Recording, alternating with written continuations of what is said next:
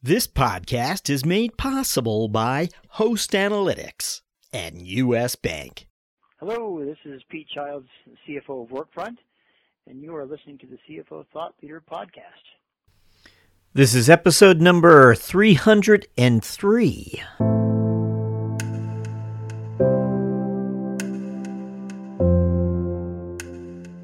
We want to bring attention not just to creating financials, but to what are the big things we're trying to accomplish within the business. Generally focused on financial goals. Maybe, what are the one or two or three things that we're really trying to achieve? Like it could be in one period, we might be focused on bringing DSO down or bringing receivables down some.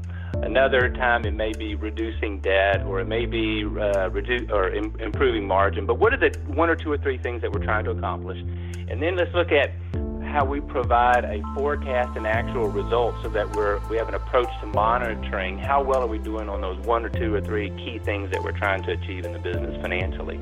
And then turn that forecast, what I call a reliable financial forecast, and actual results into insight that then we provide to the management team so that in the adjust portion of the Rythm, we're providing insightful financial information to the people running the business so that they can see here's what happened. Here's what I was trying to make happen. And then here's what I need to do different in order to achieve the results.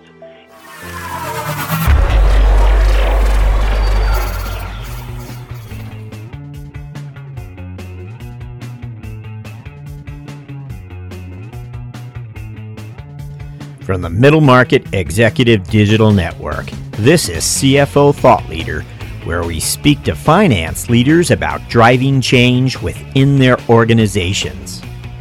I'm Jack Sweeney. On today's show, we spend some time with thought leader and finance consultant Philip Campbell, whose new book, A Quick Start Guide to Financial Forecasting, debuts on Amazon this month. Philip's career includes a number of tours of duty as a finance leader, and today's discussion goes a number of unexpected places. It begins right after these words from our sponsor.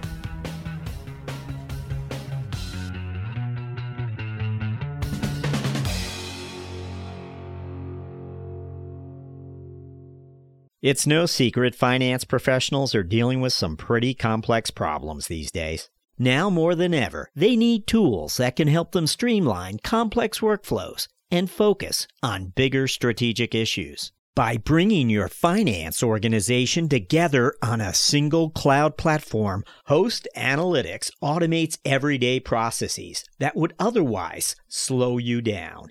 By streamlining your planning, modeling, consolidation, reporting, and analytics, Host helps you connect your organization so you can react more quickly to changing conditions and make better business decisions to optimize performance. Let Host Analytics be your partner in leading the evolution of your business.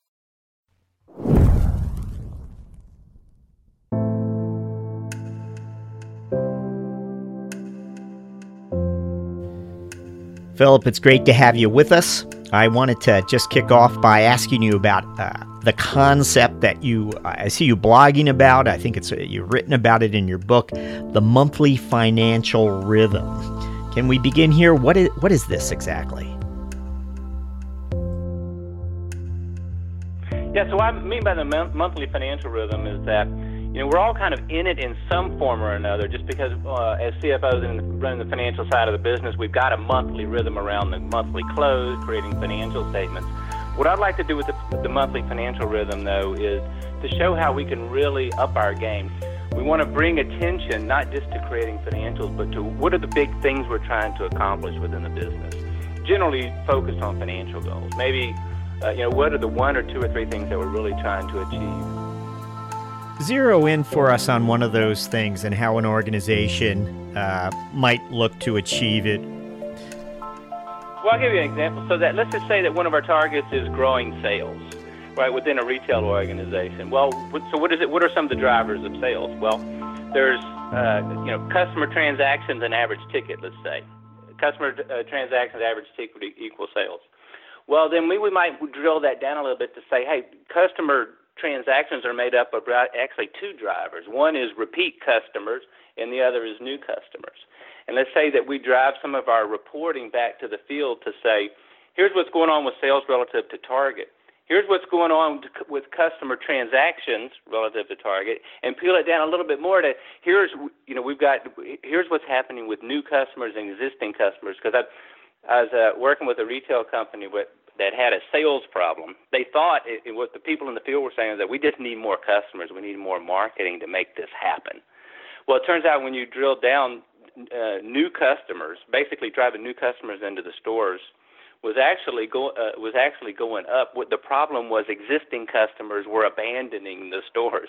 So once we shed a little light on that, make sure that our reporting was included some insight around metrics about what's happening with existing customers and repeat customers, they were able to hone in on where their real issue was. It wasn't about going out and spending more money in marketing, driving new people into the store. It was about putting an effort within the stores on some of the training around customer service, around loyalty programs to help give existing customers a reason to come back. So that's an example in my mind about when the finance side of the business is thinking in terms of making a difference and lining up results and targets with drivers that the folks within operations can relate to, then they're more likely to be able to then go about their work to make a difference in the numbers, but by putting a little bit more focus on what's driving the results, not just handing them something that says sales are off, you guys are missing plan, you ought to figure out some way to try to make a difference. Well, mentioning missing plan, companies that are experiencing regularly missing plan, what are some of the common reasons? What?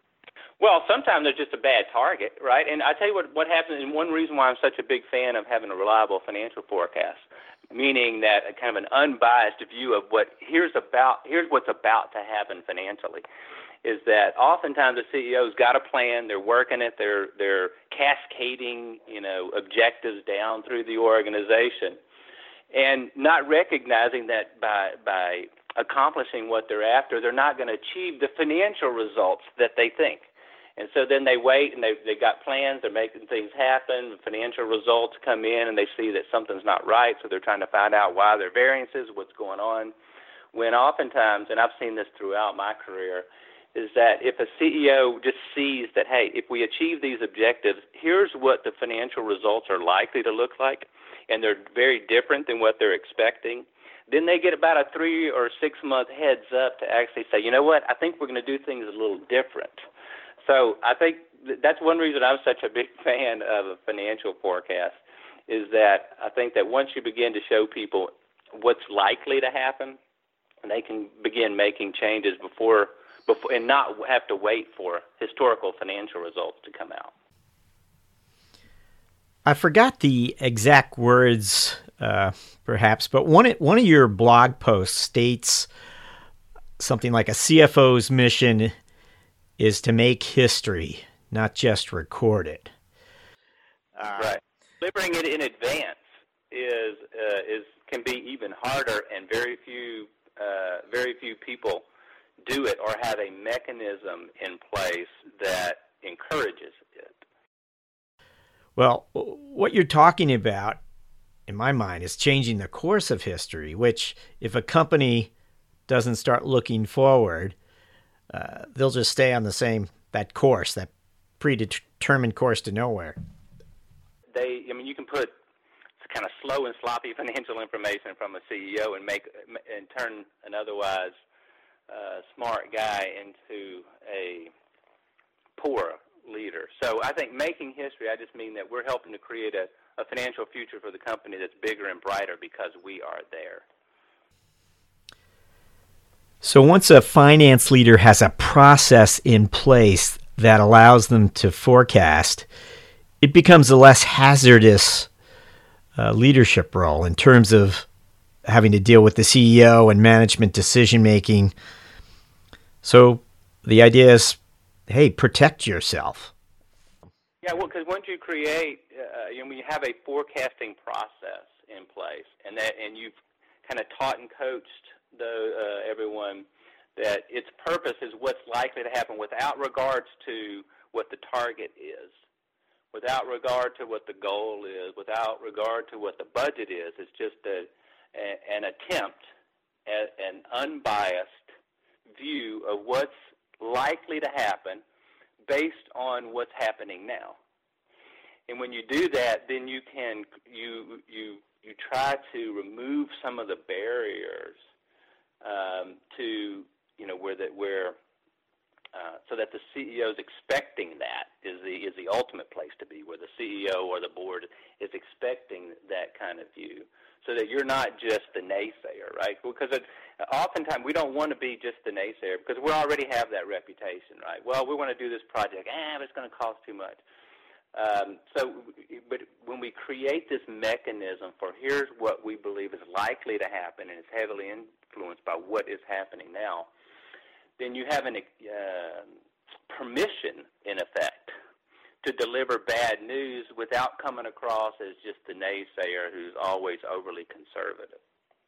And then you've got a mechanism at that point then to help influence decisions. And that's really what I mean by making history, not just recording it, is that because we're providing that view and that perspective, and a CEO or leadership team then is considering that with the existing plans that they're in, existing kind of strategies and tactics, then oftentimes they begin making different decisions.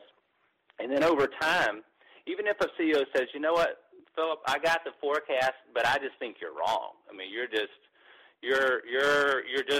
we're making these things happen, and these guys are doing this. This is what's going to happen. Okay, well, then we go past a month or a quarter, and then and then it turns out that the view of what's likely to happen actually does happen, right? Because it's based for the most part on what's happening now in current trends. Then they say, I think I'm going to pay a little more attention to that forecast, and it's not because I'm trying to show that I know something or I've got a crystal ball. I'm just saying here's what's likely to happen based on what's happening now. And so sometimes there's good things that are going to happen within the organization because of the plans the CEO is implementing, but it's going to may take 9 months, whereas they think it's going to happen in 2, or it's going to take 3 quarters instead of just 1. But I think you begin to build credibility. You begin to enhance the influence that you have within an organization when you create that kind of reality-based view. And so you're doing good things for your career, you're doing good things for the company, and ultimately over time, the CEO, leadership team, board all sees that, understands it, and knows that the company is better off because you're there with them on the team. And I can't tell you how strongly I believe that creating a forecast like that, and kind of unbiased, reality-based view of what's likely to happen over, say, even just the next 3 to 6 months, can make a huge difference on in so many ways. Now, isn't the problem or the hurdle many organizations face, why they haven't been able to take their forecasting process to the next threshold? It's often a human capital challenge that they face. They haven't found the right people who can help the organization adopt the best practices required. Absolutely. And where that generally comes into play is when they don't have a good set of financial statements, or what I like to call a bulletproof GL. So you got to have because my starting point is generally at the financial statements and forward, right? Where are we going? What's the vision and strategy? What is it going to look like? What is that likely to look like in the future? What are we trying to accomplish financially? What are the 2 or 3 primary objectives we're trying to get at here and make happen? It could be just around financial improvement. It could be solving some big problems, because oftentimes that's when people, companies will bring someone in is when they got a big financial problem. But when we don't have a bulletproof GL to work from, which is, I kind of like to condense the role of the controller to making sure I got a bulletproof GL amongst the many other responsibilities, that they have from a compliance and safeguarding of assets perspective. Yeah, that's because I really can't do much work, as a CFO or in an outsourced CFO role, or provides the more seasoned strategic benefits of a CFO without that as a starting point. So bulletproof GL, is it a question of leadership? Is the controller just not as much of a leader that's required in these organizations? I mean, you can be a terrific controller leader, but I'm just pointing out that sometimes the controller lacks all the skills that might be required to produce that. How do you view things? I mean, is it? Well, I think the size of the organization matters, of course, but I just think that the things that make for a good controller are the very, very, very, very bottom up, nitty-gritty, greasy, grimy. How are we gathering and recording transactions? What are the controls that we have in place to gather and record transactions accurately? How do we make sure that things coming through AP the way they need to be? All the nitty-gritty that goes into invoicing and all the details around what it takes to get transactions down to the penny and accurate. So CFO, in my view of the world, is exactly the opposite. Right? So all my work as a CFO is almost exclusively top-down, not bottom-up. Right? So it's like a forecast. That's why so many CFOs don't have a good, solid, reliable financial forecast, as I like to define it, is because they think in the bottom-up kind of approach. So they think, because there's all these different drivers of financial results, how am I going to create a reliable financial forecast when it takes thousands and thousands of transactions to roll up to do that, or 50 different drivers to get there? So I just think the controller is all about bottom-up, detail, controls, accuracy, precision. And that, I think that leadership and the traits that a successful CFO needs are really more about decision-making, not precision. They're about top-down and understanding key drivers, not the thousands or the hundreds that it takes to roll up transactions accurately. So I just think they're just, to me anyway, they're just coming from such a different world, and to be successful in each of those worlds require that successful controller just has to live in the nitty-gritty transaction by transaction accuracy and precision. I just think it's difficult to transition from that, because the personality that's good at that and excels at that may not be able to shift gears, because in my view, it's a pretty big shift to go from there to controller and leader. When you mentioned the finance leader, you mentioned decision making, or you put great emphasis on it. When a finance leader has the wherewithal to make solid decisions, what specifically what are you getting at there?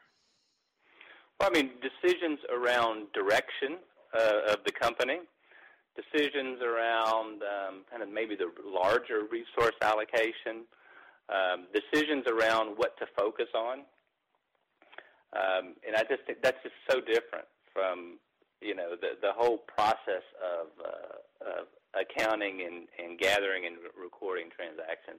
It's like in the forward-looking view of financial performance, as an example, decision-making, there's, one of the worst things that can happen to a controller, and quite frankly to a CFO when it comes to historical financial information, historical financial statements, is to have a bust in the numbers, to be wrong. And yet, at the CFO level and the decision-making level, and putting together what's likely to happen financially when we hook the vision and strategy of the company up to likely financial implications, we know we're going to be wrong. In fact, we're creating a forecast with the complete knowledge that is going to be wrong from a precision perspective.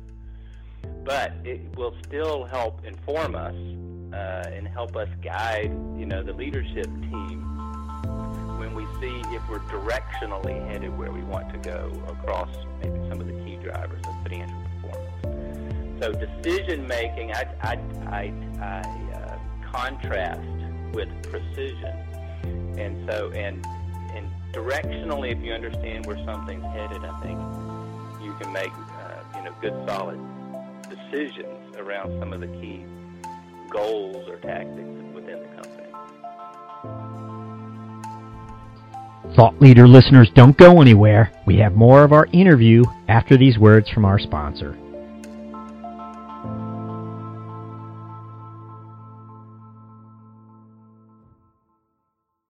You want smart, clear, and honest guidance to help you meet the financial goals of your middle market business. With U.S. Bank, you have a partner who will help you find the right solutions to help your organization reduce payment costs, enhance control, improve cash flow, and expand your spend visibility. U.S. Bank's dedication to making ethical decisions and doing the right thing is at the heart of what they do, and their efforts haven't gone unnoticed. They've been named a 2017 World's Most Ethical Company for the third consecutive year by the Ethisphere Institute. To learn more, visit uspayment.com/middlemarket. And am I right when I say that so much of that ability to make decisions comes down to that relationship with the CEO and whether the CEO is going to give the finance leader the wide enough berth to make those decisions? Absolutely, and that's our role to kind of create that, wide enough berth to be able to do that too, right? We have to show that we care. We have to show that we understand kind of the essence of the business model and where we're going, because you have to understand, how the business functions and operates in order to be able to create a forward-looking view of what's likely to happen from a financial perspective. And we have to earn the trust, and we have to show that we have to help ensure that we're not in one of those situations where we're actually just either telling the CEO what he or she wants to hear, and kind of give ourselves a gut check every now and then. You have to kind of think, am I providing a good, solid, honest view of what I think is about to happen? Because oftentimes I've been in situations where I'm pretty sure that the CEO thinks one thing's going to happen and it's not. And as I matured, I think as a CFO and as a finance executive, I had to get to where I learned how to be able to communicate when I was. When I thought that something else was going to happen, or I thought a plan was going to generate results that were different than what everybody else thought, I just had to learn how to communicate that in a non-threatening way so that I could, because I think that's just part of making a difference, and you just feel horrible if you know that actual results are going to come in different, and you just kind of sit tight. And I'm not suggesting everyone does that, but I just think it's one of the things we all have to mature and grow in throughout our career is how do we create a relationship where the CEO or the leadership team wants to hear from us. And we have to be able to do that in a way where we don't come off as just naysayers. We come off as part of the team. Here's where we're headed. Here's what it looks like is going to happen. It's a little different than what everyone else is thinking. Should we be doing a little something different? And so just one of those things that we all have to grow into, because I really do sincerely believe that there's a lot of CEOs out there that are not getting kind of the unbiased, reality-based view. And if they did, they would, there's some things that they would do different, and I think our organizations would be better as a result. Yes, but it's interesting, again, when part of the job is to provide that reality check view to the CEO, one can sense all the risk that accompanies the decision to step into a new CFO role. I mean, does this CEO really want a reality check?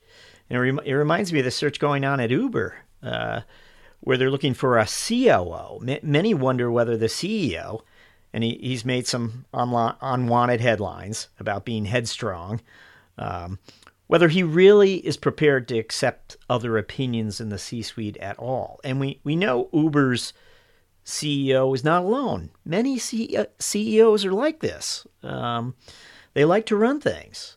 And very often it's a CFO who sort of parachutes in and wow, the clock is ticking. They have to find the right tools, maybe that bulletproof GL for starters. And they need to build relationships quickly if they're going to be successful.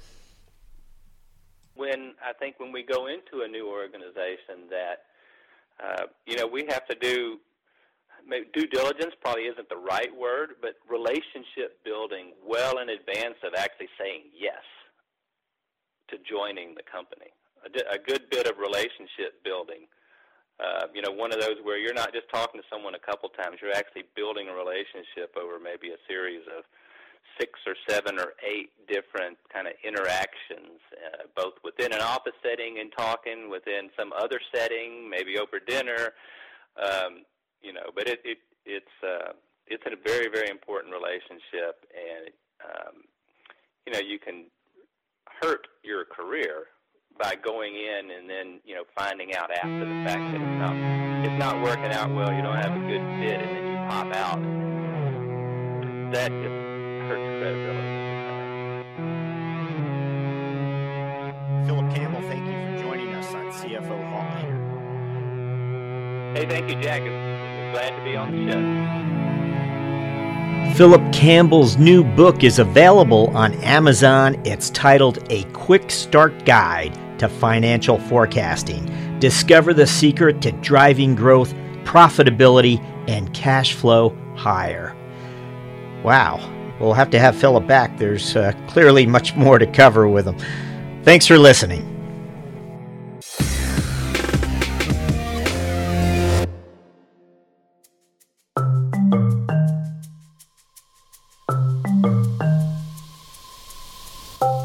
Hi, it's Jack Sweeney with a quick note that CFO Thought Leader now has a quarterly print magazine. That's right, print. Each issue will profile 25 different CFOs. Let me repeat that, 25 CFOs. Other print publications are lucky if they're able to bring you 5 CFOs per issue. What we understand is that you want to consume content in multiple ways. But wait a minute, there's something more here. We wanted this print magazine to be a podcast companion. So when you receive it, we want you to quickly thumb through it and maybe identify which episodes you have missed. We want you to dog-ear those pages, as well as perhaps the pages that feature CFOs from episodes you already listened to but found maybe a little extra value from. 12 months later, you will have a library of 100 CFO profiles highlighted with your insights or comments alongside the CFO thought leaders. Now, how much are we charging for this one-of-a-kind 100 CFO profile library? Annual subscriptions are $119. We think that's reasonable. We thought about it a little bit, but that's what we came up with. Visit us and subscribe to CFO Thought Leader magazine at cfothoughtleader.com, where the future of finance is listening.